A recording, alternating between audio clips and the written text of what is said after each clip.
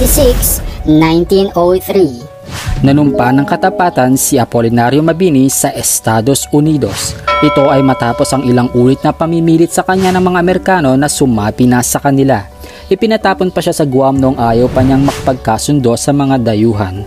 Nabuhay ng mag-isa at malungkot si Mabini sa kanyang bahay kubo sa Maynila pagkatapos niyang manumpa ng pakikisa sa ilalim ng gobyernong Amerikano.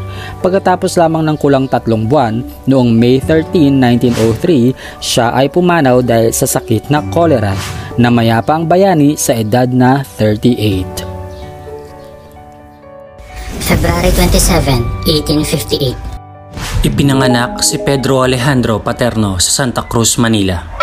Tinaguriang bilang tagapamayapa ng revolusyon, ang pinakamalaking kontribusyon niya sa bansa marahil ay nung naging tagapamagitan siya upang matuloy ang kasunduan sa Biak na Bato noong December 14, 1897. Bagamat hindi nagtagal ang kasunduang kapayapaan na iyon sa pagitan ng mga Kastila at mga Filipino, ito naman ay naging pagkakataon ni General Aguinaldo na bumili ng mga armas at paghandaan ang isa pang planong himagsikan.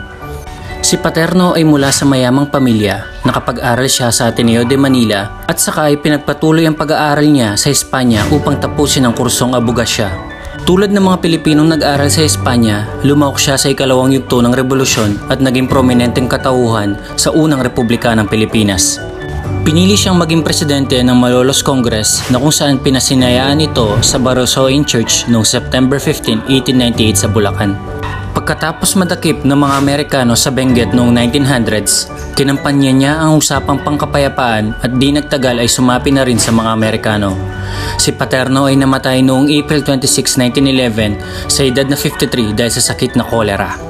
February 27, 1945. Opisyal na ibinalik ni General Douglas MacArthur ang Pilipinas sa Commonwealth. Ang deklarasyon ay bunga ng pagsusumikap na ibalik ang kasarinlan ng bansa sa kamay ng mga Hapones mula pa noong October 23, 1944. Ito ang petsa ng pagbabalik ni MacArthur sa Pilipinas at ang proklamasyon kay Sergio Osmeña bilang presidente ng bansa. Matatanda ang tumakas patungong Australia ang grupo ni MacArthur sa koridor noong 1942 upang iwasan ang pwersa ng mga Hapon. Sa seremonya na naganap sa Malacanang, ipinag-utos ni Pangulong Osmeña ang agarang pagbabalik ng executive at judicial branches ng gobyerno. Lumipas ang higit 1 taon noong July 4, 1946, tuluyan ng iginawad ng Estados Unidos ang kasarinlan ng Republika ng Pilipinas.